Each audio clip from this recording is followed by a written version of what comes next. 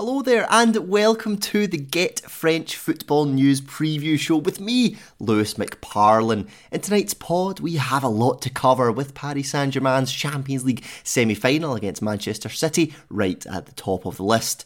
They went into this game 2-1 down following a defeat in the first leg at the Parc des Princes, but unfortunately they couldn't pull back the deficit here in Manchester, conceding 2 goals scored by former Lav player Riyad Mahrez.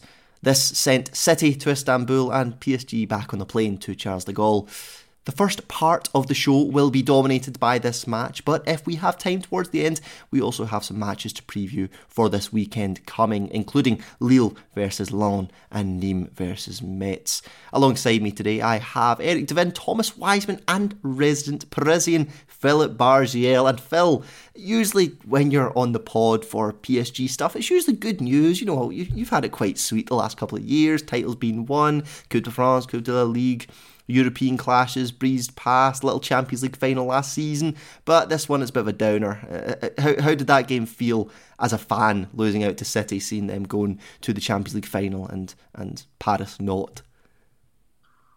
Well, you know, we did lose a Coupe de France final to Rennes, and we lost to Bayern last season, the final 8 in the Champions League final. So, you know, it's not all, all rosy. Woe is you, woe is you. Yeah.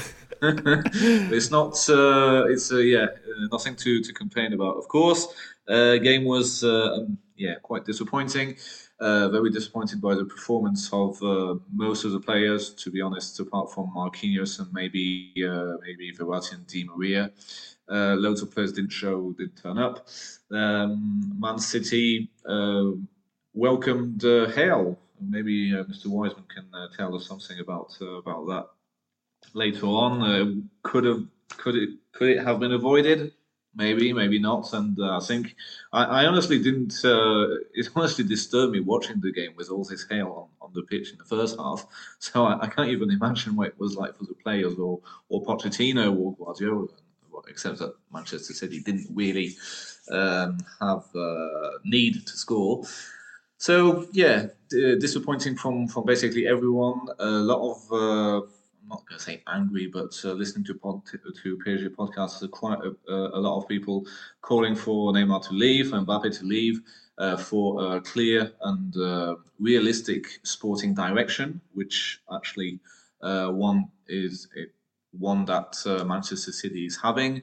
No fullbacks. We haven't had a decent fullbacks in decent right back in ages. Florenzi looks like he can only hold on for 20 minutes. Quite at fault on that second goal. He was playing against very young Philip Foden, who's going to be a massive player in the years to come. And on the other side, we've got Diallo, who's been injured more or less all the time. We do have a solid left back. He hasn't played all season, Bernat.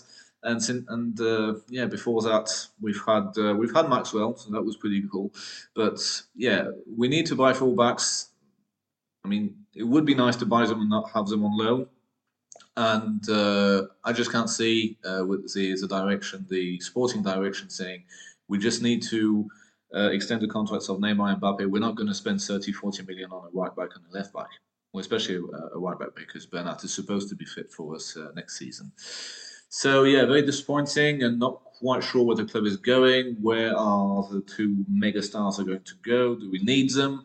A lot of division on this topic. Di Maria with a red card, doesn't it tell you the whole story about as soon as the players are feeling under pressure, feeling that the elimination of a big game is coming up? Do they just lose their temper? Yes, Fernandinho did provoke him, but that's what he was that was what he was supposed to do on Tuesday evening, and basically whining to the referee, who probably had some harsh words with him. I mean, I'm not. I don't know if it's been confirmed by anyone. All this swearing by Bjorn Kuipers to Paredes and someone else, but just whining, not being able to cope with difficulty.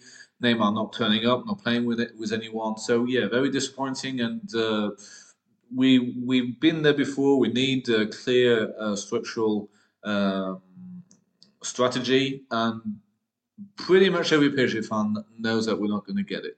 So yeah, it's going to be same old, and I don't expect any change anytime soon.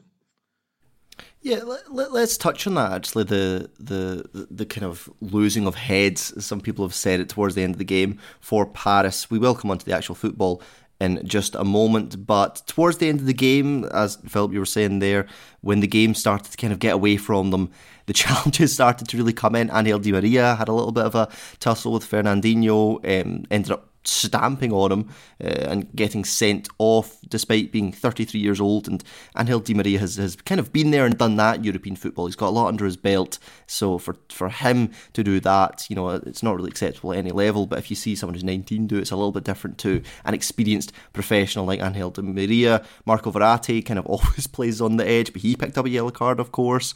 Presnel Kimpembe, who has captained the team at times. He's been at Paris for years and years and years. He had a pretty meaty challenge later on in the game, got a yellow card. Danilo Pereira also got a yellow card, 29 years old. Philip, what do you make of this losing of heads in the game? Do you think this is just it's something that can happen to any team because they were frustrated, or do you think it's a bit of a larger issue sometimes at Paris, because not necessarily in a disciplinary sense, but sometimes Paris have kind of found themselves caught up in these situations where, players get sent off or sometimes players kind of lose their heads. What do you think about this, Phil?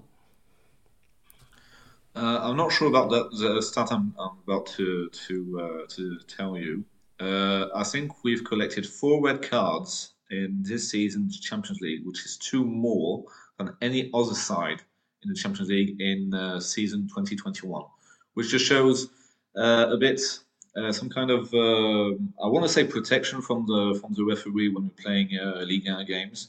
I want to say also that just expecting not to be punished for doing something stupid, and just not being quite shall we say sly, just like other players. To me, Fernandinho on Tuesday evening, he was sly, and he went on the pitch to get someone sent off, to get someone annoyed at him. And this is what Thiago Motta used to do very well.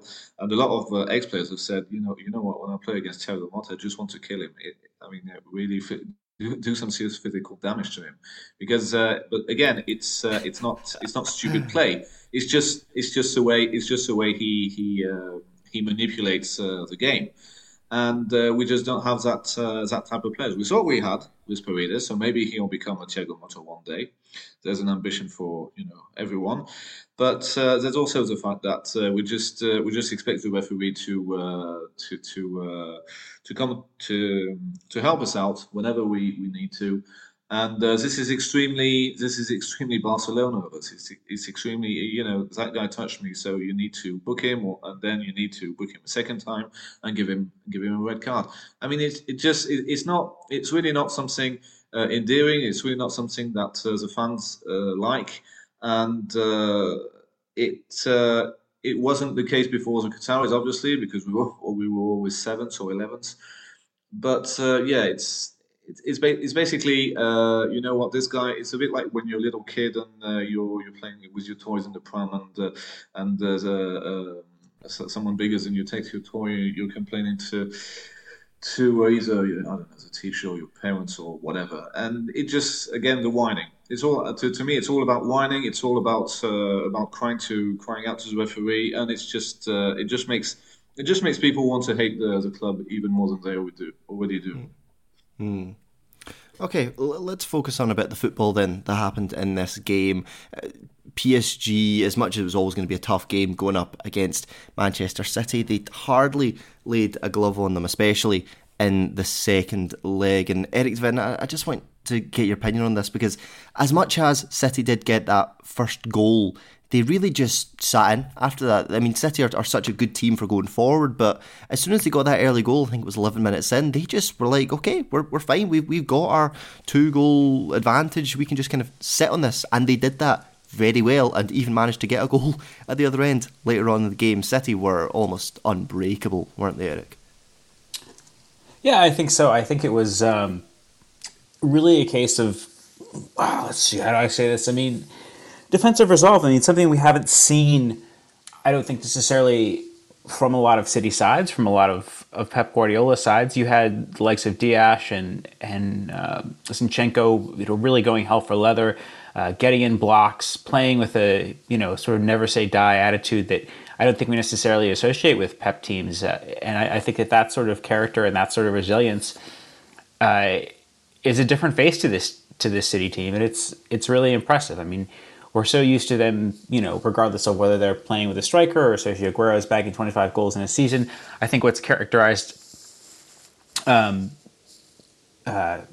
City in this era has been their attacking play, and I think to have this sort of defensive commitment, it has been really impressive. And yeah, I think I have to tip my hat to them. It was a really comprehensive display on both sides of the ball, and and more power to them. I think Chelsea will have their work cut out for them. Come Istanbul.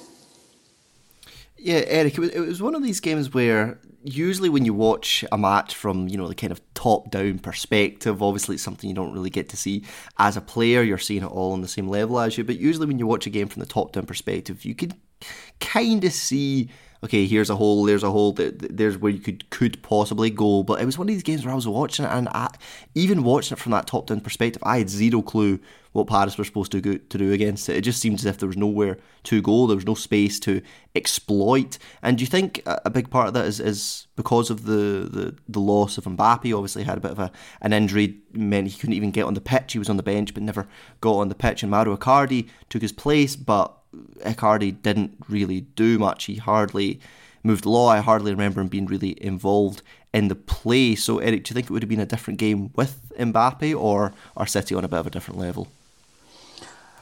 It would have been more of a contest. I think that Mbappe would have offered more of an outlet, obviously, and I think that there would have been more elasticity and dynamism to PSG's attacking play. Obviously, we know what an incredible outlet he can be on the counter, and how did City get beat by Lyon last August? By good play on the counter, by having long balls played over the top. What's Marco Verratti skilled at? What's Leandro Paredes skilled at doing? These sorts of things. And in that way, I kind of don't wonder in hindsight whether maybe Moise Kean would have been a better choice than Icardi, or even have played the minute two with Di Maria and Neymar wide. I just feel like Icardi's not a pace merchant. He's a clinical scorer, but he has to.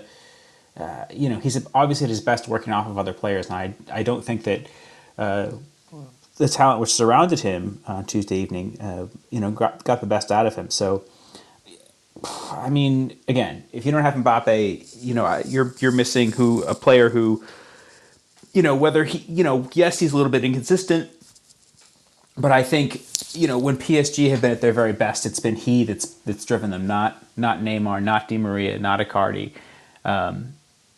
And I think that without him, obviously, things suffered for the Parisians, and it was a challenging evening. And hopefully, this is a you can't say it's a lesson learned. I think injuries, as Phil Brightly mentioned, Bernat was certainly a big miss as well on this night. How well he complements Neymar playing in that left back role, and Mbappe as well. It was a challenging outlet for them, or a challenging evening for them without Mbappe being that outlet. I don't necessarily know that he would have changed the result, but I think he certainly would have changed the character of the match. Yes.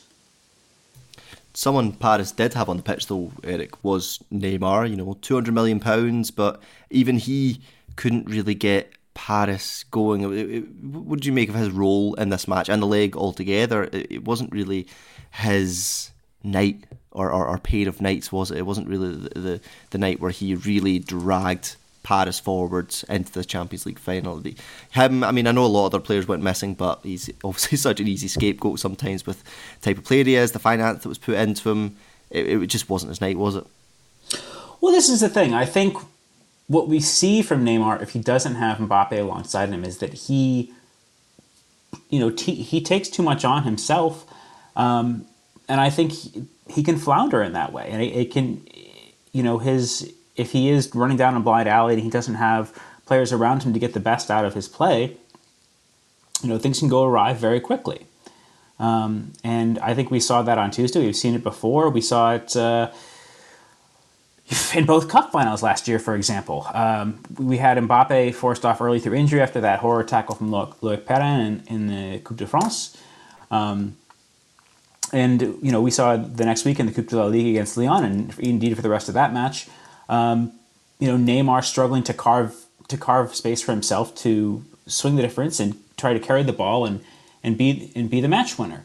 And again, without Mbappe as that valve, that outlet, if you will, again, PSG's attacking rhythm stagnated. Again, this is a different set of players. You don't have Moise Kean, but again, I think the case is made clearly that as good as both Mbappe and Neymar are, neither one of them are really.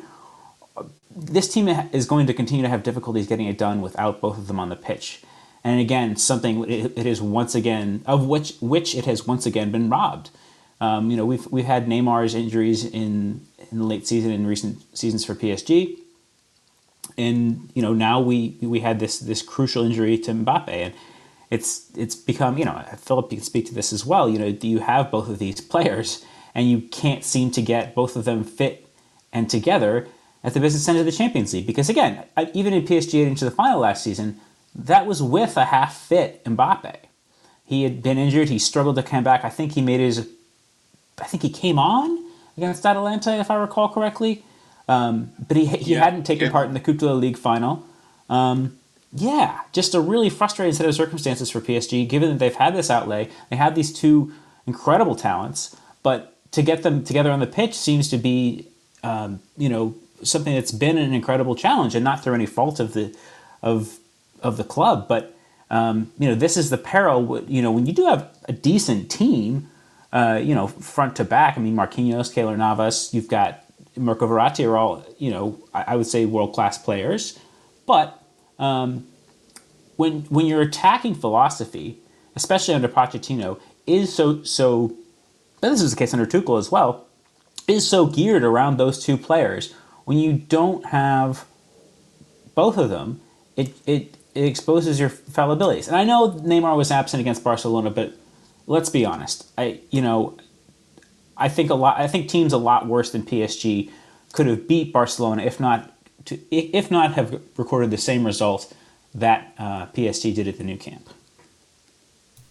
Phil, do you look at this match then as maybe a bit of a lesson? Eric kind of touched on it there a little bit, but you've got Neymar and you do have Mbappe, and there's £350 million around about that plunged into those two players that leave gaps in the rest of the team. You were saying there about fullbacks, not had a fantastic fullback in a while, maybe because you've got so much money plunged into two players that if you can't get them on the pitch, then the rest of the team flounders. Is there a bit of a lesson to be seen in this match? Obviously, there's a lot of talk right now about the contract negotiations. Are Mbappe and Neymar are going to stay at the club for much longer, and that might have its own outcomes, of course. But Philip, there's definitely something to look at here. Well, at the beginning of the podcast, I mentioned the fullbacks, but let's look a bit closer to the attacking players, which are Neymar and Mbappe. You've got two players who really could have helped us in a creative sense.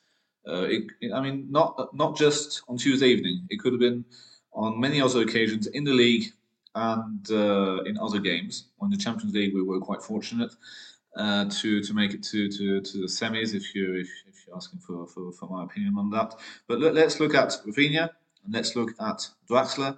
Two players that like to have the ball at their feet. They were fit for a reasonable amount of the season. I believe Rafinha got the COVID at some point, and they were barely used. They're just barely used. What the general feeling around the PSG community is that we spend 400 million on Neymar and Mbappe, and the rest of the players are like, well, let's try and get that one on the cheap, and then let's try and get this one on, even cheaper. Him we can get him on loan because we're going to pay him a lot of money for a year. He's going to be quite happy and stuff like that. Again, lack of strategy, and it's just, I mean, the elimination really does not change one bit shall we say, the willingness of the board to extend the contracts of Mbappe and Neymar, and that's it. And once this is done, we'll see. I mean, this is not really the sporting strategy that you would want. When Manchester United had Cristiano Ronaldo and they sold him, they thought, okay, well, we're gonna sell one of potentially best players in football history, but we're gonna get a lot of money and we're gonna try and invest it in an intelligent manner. And there's absolutely no way that Doha is thinking that.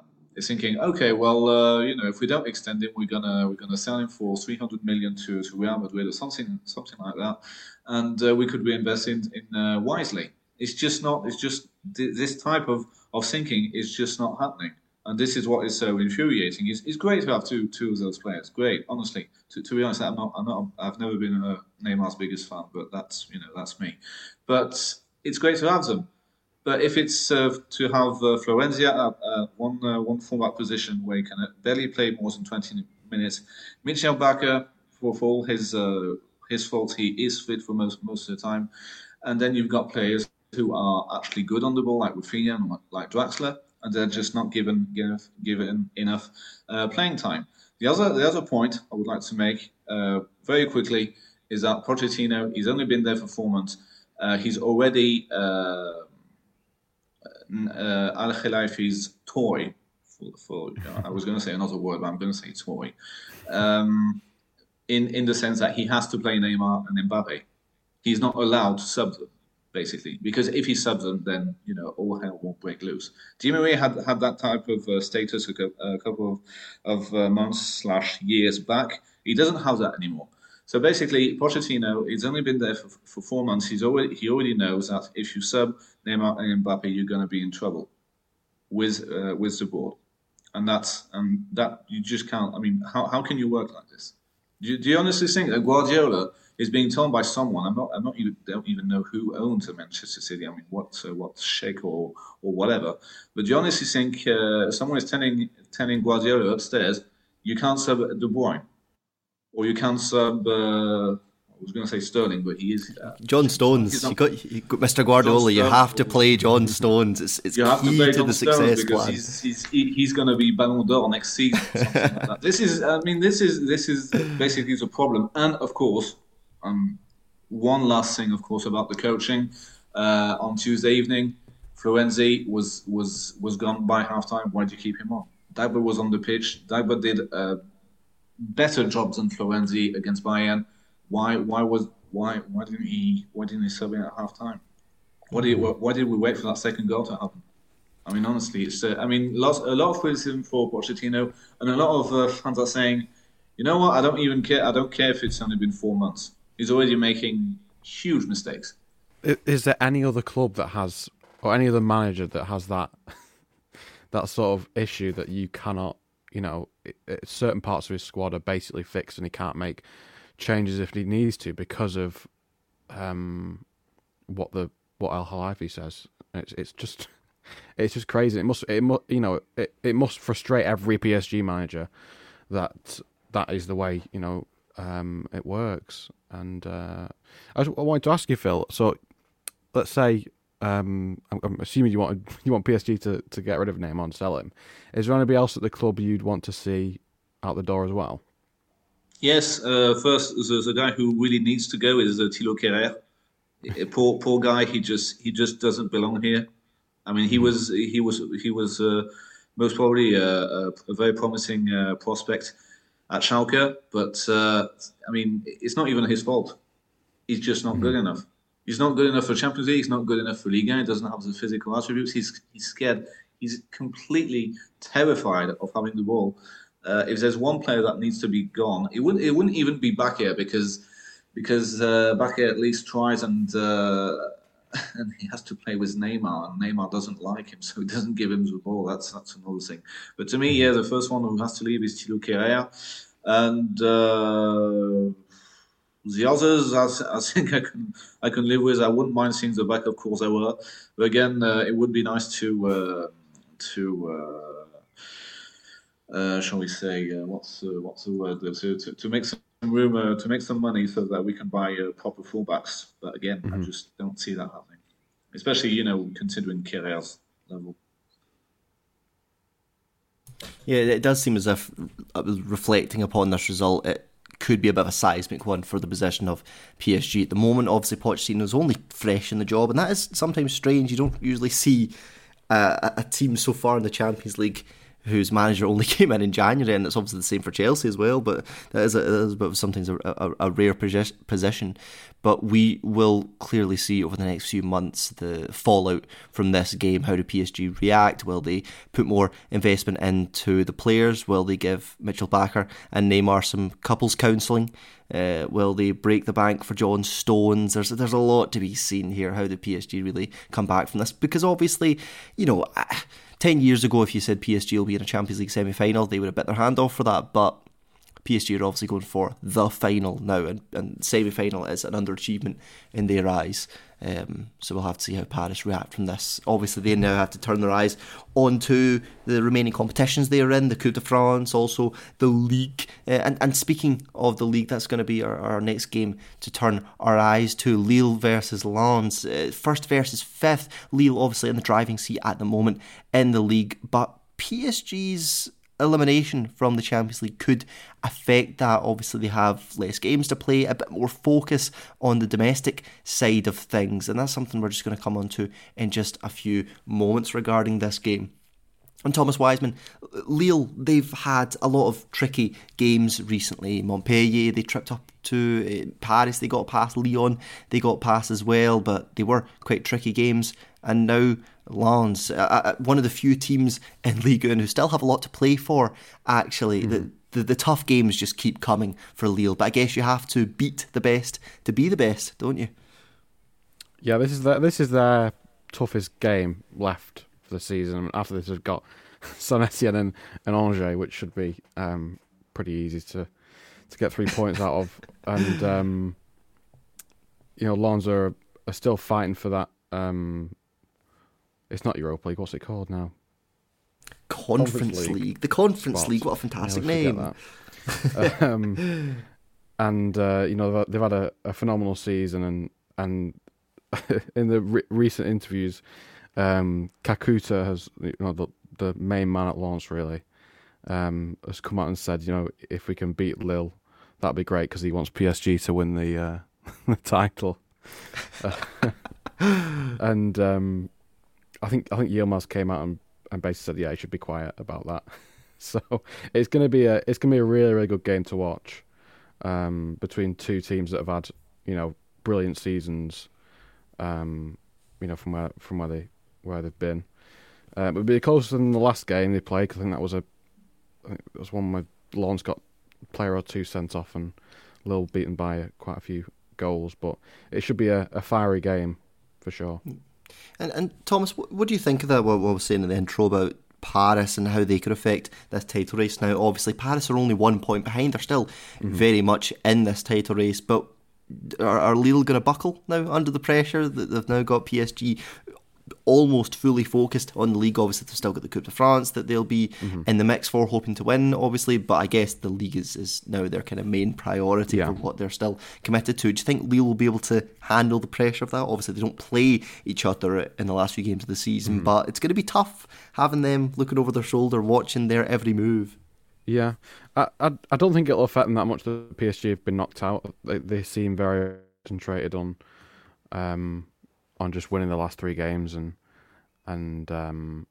but it'll definitely go. I think it'll probably go down to the final game between these two, and it should be exciting. And let's focus on someone who's been extremely crucial to Lille's success, especially in the last few weeks, but this season as a whole, and that's Burak Yilmaz, a player that I was looking back at just when he came to Lille and, what the perception was, because in the last few weeks he has been incredible. He's had 5 direct goal contributions in his last 4 games, and throughout the season he's had 13 league goals and 5 assists. Burak Yilmaz, he really has nailed himself down as a bit of a starter and very much a talisman in this team, Eric. And that's so strange to see, because he was kind of signed as someone who was almost a bit of a support player, but he's really nailed down his place in this team in the last few weeks, Eric, and has been a big influence on the pitch and off it. Well, yeah, but I would take issue with him being characterized as a support player. I do think that obviously he's someone whose physicality will dovetail well in terms of his work rate, in terms of what the team wants to succeed. But I mean, he was missing for nearly 2 months through injury, and I think that certainly takes a lot out of a player. It takes a lot out of what a player can do. So I think, going by that measure, that we might, I would say he's doing what the club expected of him. Showing this leadership, showing this drive, showing this determinism, showing this physicality. But yeah, I think any caveats we might have about his season, okay, maybe he took a little while to get going. I think his first goal was a penalty against Nantes early on. But, then to have that disruption in terms of fitness, he was out, again, I think it was close to 2 months. We've seen from his play with Turkey and his play before being injured that he certainly is a key figure on this team.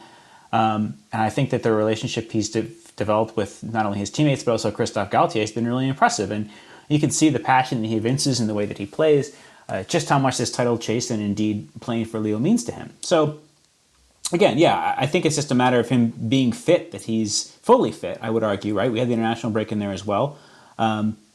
It's more a matter of him being fully fit that I think has made him, not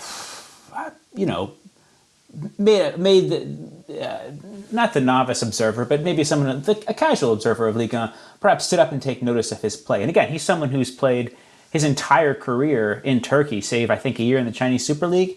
Not exactly hotbeds of media attention. I mean, can you guys name who broadcasts the Chinese Super League in the UK or indeed in France? I mean, it's the same channel here in the States. beIN Sports has the Turkish league as well as French football. So I see adverts for it, but I've never sat down and watched a match. I mean, I think the last time I saw a Turkish team play was when Lyon played Besiktas in 2017 in the Europa League.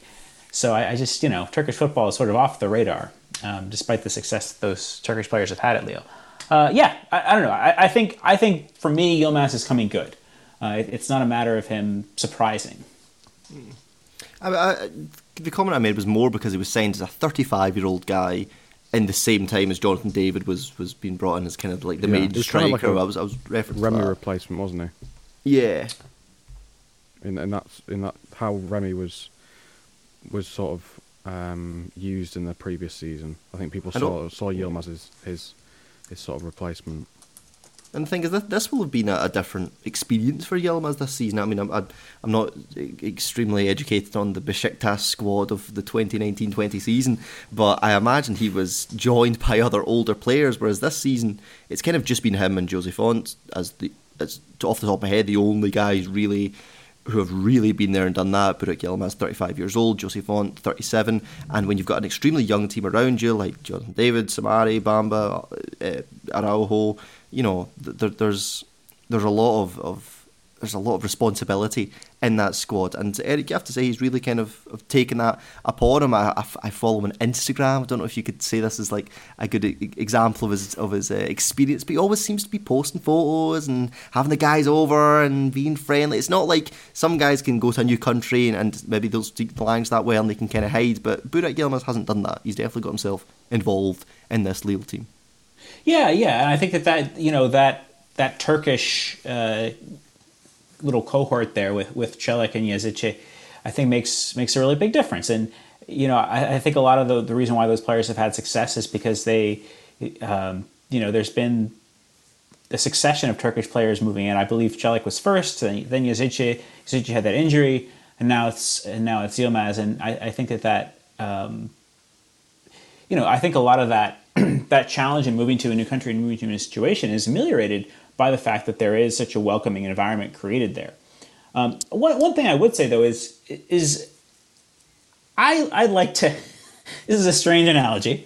I'd like to offer the fact that Yilmaz is Jonathan David's new Laurent Delpoit, the former Huddersfield Town striker. Not exactly a star for Huddersfield, but no, hear me out here. But a big, physical, bulky presence off of which David could work. Ghent, when David was playing for them, often played a 4-3-1-2. David was used either as a second striker or as a playmaker. Again, having that big physical presence around him is going to get the best out of not only David, but the players around him, provided they're decent finishers. I mean, again, Delpoit is not exactly a world beater in England, but he was someone who helps help Ghent win a title and play in the Champions League. So I think that sort of physicality was a very important aspect of the way that Yilmaz plays. So I think that there is more expected from him than just merely playing an ancillary role in arriving in Lille. Yeah. Incredible thing that he was a free transfer as well.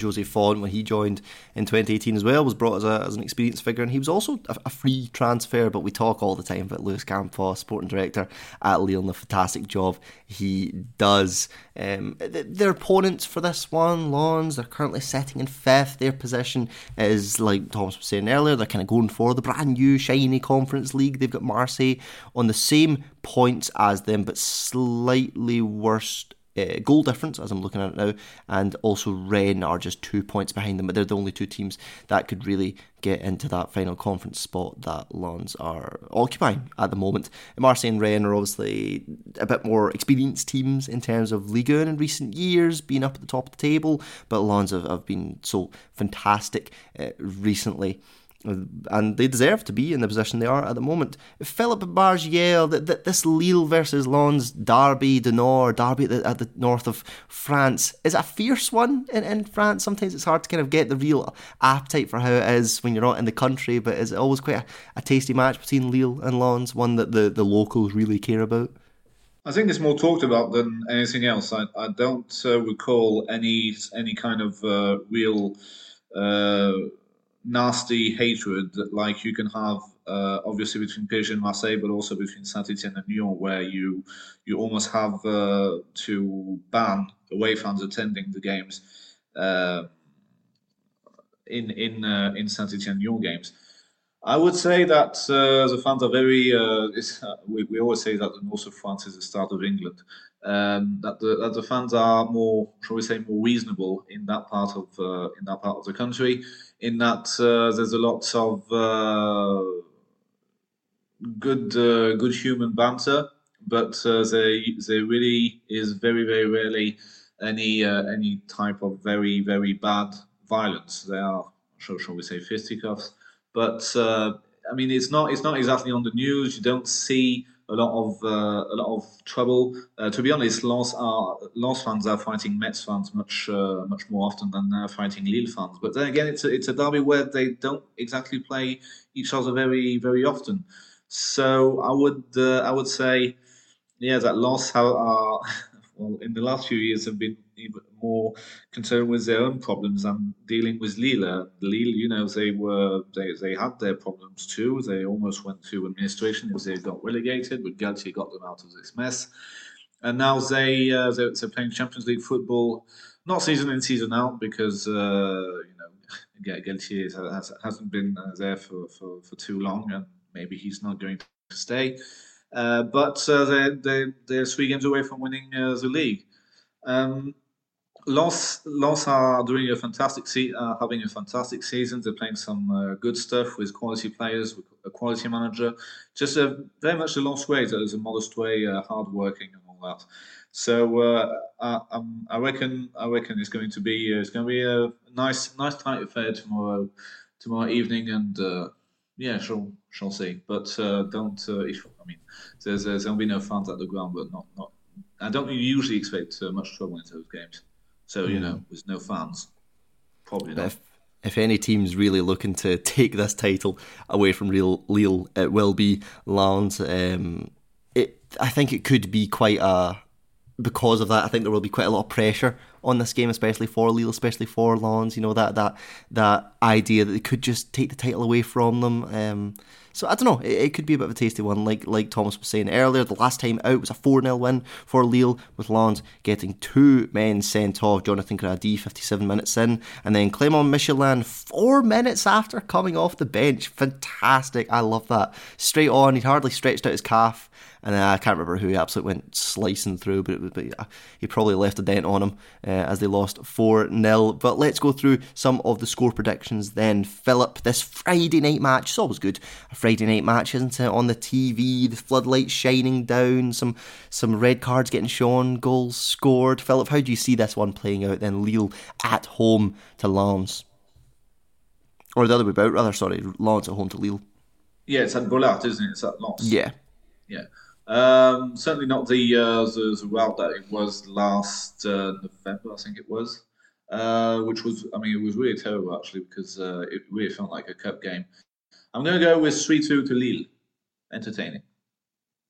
Okay, I'd like that to happen. 3-2, lots of goals. Thomas, how about you?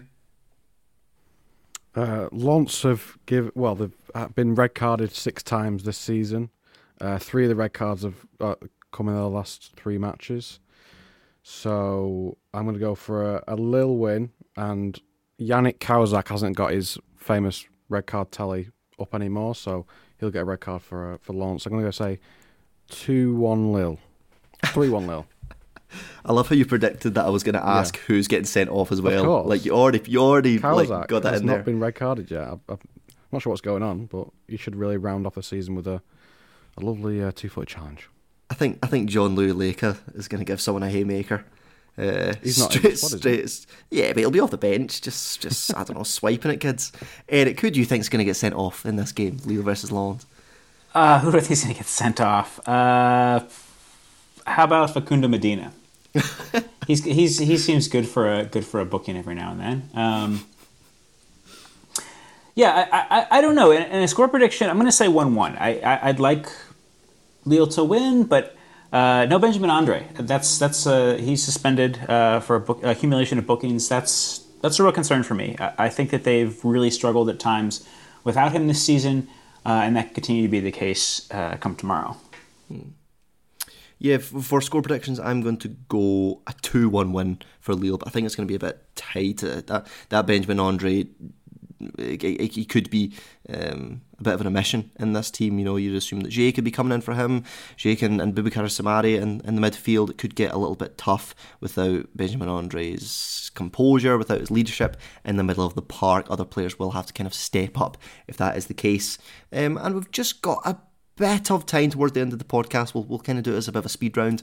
But a game I just want to fit in as the relegation battle is starting to spark up. 3 games left, obviously. Nîmes and Nantes, the 2 teams really embroiled in it at the moment. Lorient, Strasbourg, Bordeaux, maybe Brest, if my maths is good, are the teams that could fall into that position, but it really seems as if it's going to be either Nîmes or Nantes going down automatically with that relegation playoff place in 18th at the moment, looking all the more appetising by the week for the teams that want to stay in this division. Dijon, of course, relegated a few weeks ago after getting thumped by Rennes, I think it was, so they are down already. They'll be playing Ligue 2 football next season. But Thomas Wiseman, we look at Nîmes coming into this game. They're going to be travelling away to Metz. 3 draws in their last 4 games. When are they going to start turning those into wins? Could that really hold them back in their bid for survival?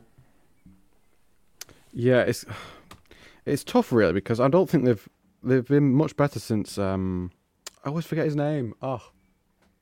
Pascal Plonk. Pascal Plonk, that's it. Yeah, I always think Blackout's still there. I mean, I think we all, I'm not sure if we all did, but at Christmas we did think they would be one of the teams that would be really heavily struggling towards the end of the season. And even though they are, they're not far away from that getting out to the playoff spot. But yeah, I guess it's been coming for Nîmes, and there was a recent piece of news. I think they're closing down their academy or something like that. Not sure if anybody else has seen that. Yeah, I remember seeing this. Yeah, it was only, I think, yesterday or recently that they just cannot afford to keep it open or something like that. And obviously they've got that they're investing money in the stadium. I think they're trying to rebuild that in 2022 next year. Obviously it's delayed, but it's it's difficult to see them. It's just difficult to see them get into that playoff place now. None have sort of picked up a little bit of form. It's a tough one, and obviously Mets aren't playing great football, but I don't see them getting the 3 points that they do need. And this shows in their last game, like you said, Thomas, they have been playing quite well. You know, they drew against Reims, but they were quite good for a lot of it. And then 21-year-old Alexis Flips comes on. Great name, by the way. He flipped the game on his head, you could say. I knew you'd love that one. Alexis Flips, 21-year-old striker for Reims, making his debut, maybe, if I'm looking through. I think maybe his debut for Reims. It was his debut. From Ajaccio. Yeah, he comes in, gets the goal about 7 minutes after coming off the bench, and that could be the crucial, you know, the final nail in the coffin for Nîmes if they can't really pull themselves together in these last few games. Philip, would you be sad to see Nîmes go? I'd say they've brought a lot to the league since coming back up from Ligue 2. I think especially in the early years under Bernard Blacard, they played some really nice football, but this last season, a COVID season, it's just been tough for them, hasn't it? No, I don't mind Nîmes. I mean, I don't hate them or anything. It's just they've been very a breath of fresh air when they went up because they were playing 4-4-2 and playing, shall we say, not too defensive football. But this season, I think they've done a very, very good job. Just like I was going to say just like Lorient, it's a bit different. I think they've done a very, very good job of playing Ligue 1 football with players who were either getting old or not fit enough to play in this division. There was an argument between the ultras and the players. I think it was end of November, beginning of December, or something like that. And I actually tweeted, why are you shouting at the players? I mean, if they're not good enough for this league, they're not good enough for this league. As it turns out, they proved that they can beat anyone because their last win was against, surprise, Lille. But they can also lose to pretty much everyone as well. So I'm amazed with 3 games to go that Nîmes are still in with a shout of making that playoff spot. Actually, they're not. They could finish. They could finish 17th, but they are 6 points behind Lorient with 3 games to go. So that's a bit, it's a lot to ask. It's a lot to ask, given that the last 3 games are. So this one at Metz, which is going to be extremely hard. Then they have Lyon at home, not easy, and then Rennes away. If I'm honest, I don't see them winning any of those 3. I think they should take pride in what they've achieved in that second half of the season, because they had a really, really bad time. I think it was 1 win in 15 or something like that, maybe 2 wins in 15. That very quite entertaining win at Marseille when they hadn't won in 6, something like that. And basically they've turned it around. They won 3 on the bounce beginning of February against Dijon, Bordeaux, and Lorient. And to me, it should be applauded that the players just haven't given up yet. Otherwise, they would be just like Dijon. They would be already in Ligue 2, except of having a couple of toes in it already. And I think they'll cope. I think they'll cope with Ligue 2. I don't think that it'll end in financial shambles because they did close their academy because they didn't have enough funds. So that proves that it's shall we say prudent management. So I would hope for them to challenge and go back up. But to me, they are going to go down. Maybe not as second bottom, but then they'll have to play a playoff against either Toulouse or Clermont, and that's going to be extremely tough for them. But to me, they did their best, especially in the second half of the season. Okay, Phil, let's get your quick then score prediction for this one then. Nîmes versus Metz. Metz with not too much to play for now in the tail end of the season. But how do you see this one going? 1-1. 1-1. Thomas, how about you? 1-0 Metz. 1-0 Metz. And Eric Devin, how about you? I like a Nîmes win. 1-0. Nîmes win. I think I'm going to agree with you. I'm going to go for a I haven't come in on this. They have a lot of attacking players who I feel like are kind of undersold. I mean, Zinedine Ferhat has been, I think probably one of the more underrated players in the league. Yassine Benrahu, I don't know if he's fit, is an exciting player on his day. Nicholas Eliasson, and how can we not love Renaud Ripar? That is true. How can we not? I hope he just stays there to the end of his career. I think he will, but I hope he just stays next few years. Ever since, I imagine he's from Nîmes. He's an academy product, yeah. Yeah, he's from the academy. Yeah. It's rare when you go on someone's Wikipedia page and it's just literally Nîmes. They played for Nîmes and Nîmes. How about Nîmes? Oh, they also played for Nîmes. Yeah, it's just kind of that. Although they did he's been on loan, maybe. No? Yes, Bastia, 2014. But apart from that, he's got all the fiery squads of France in him. Nah, he's a phony. He's not a one club man. He was at Bastia for 12 months. He's a phony. It's just like Harry Kane, right? The loans make it not count. No, absolutely not. If Messi went on loan to bloody Leganes, I'd be talking about it. That's all I'm saying. Okay, let's wrap it up then. We'll wrap it up on Nîmes versus Metz. Once again, thank you very much for listening. If you're looking for more information on all things French football in English, you can get us on the website at getfootballnewsfrance.com. That's getfootballnewsfrance.com. There was a recent article written by our very own Jeremy Smith, who's not on tonight, talking all about Metz and how they've gone about Generation Foot and producing young Senegalese players, with the next one off the block being Pape Matar Sarr, who's had a fantastic season, could be leaving at the end of the season, but only 18 years old at the moment, and is clearly going to go on and have a fantastic career. So it's a great article by Jeremy Smith. If you're looking to get a bit more information on how Metz have done things this year, that's the best place to go at the website, getfootballnewsfrance.com. You can also find us on Twitter at GFFN. That's at GFFN. I've been Lewis McParlin. I've been joined by Philip Bargiel, Thomas Wiseman and Eric Devin. Yes, Paris, they may be out of Europe, but they've still got more competitions in at the moment, the Coupe de France and the League. But Lille will surely have a lot to say about that in the last few weeks of the season. Once again, thank you very much for listening, and I'll see you soon. Bye for now.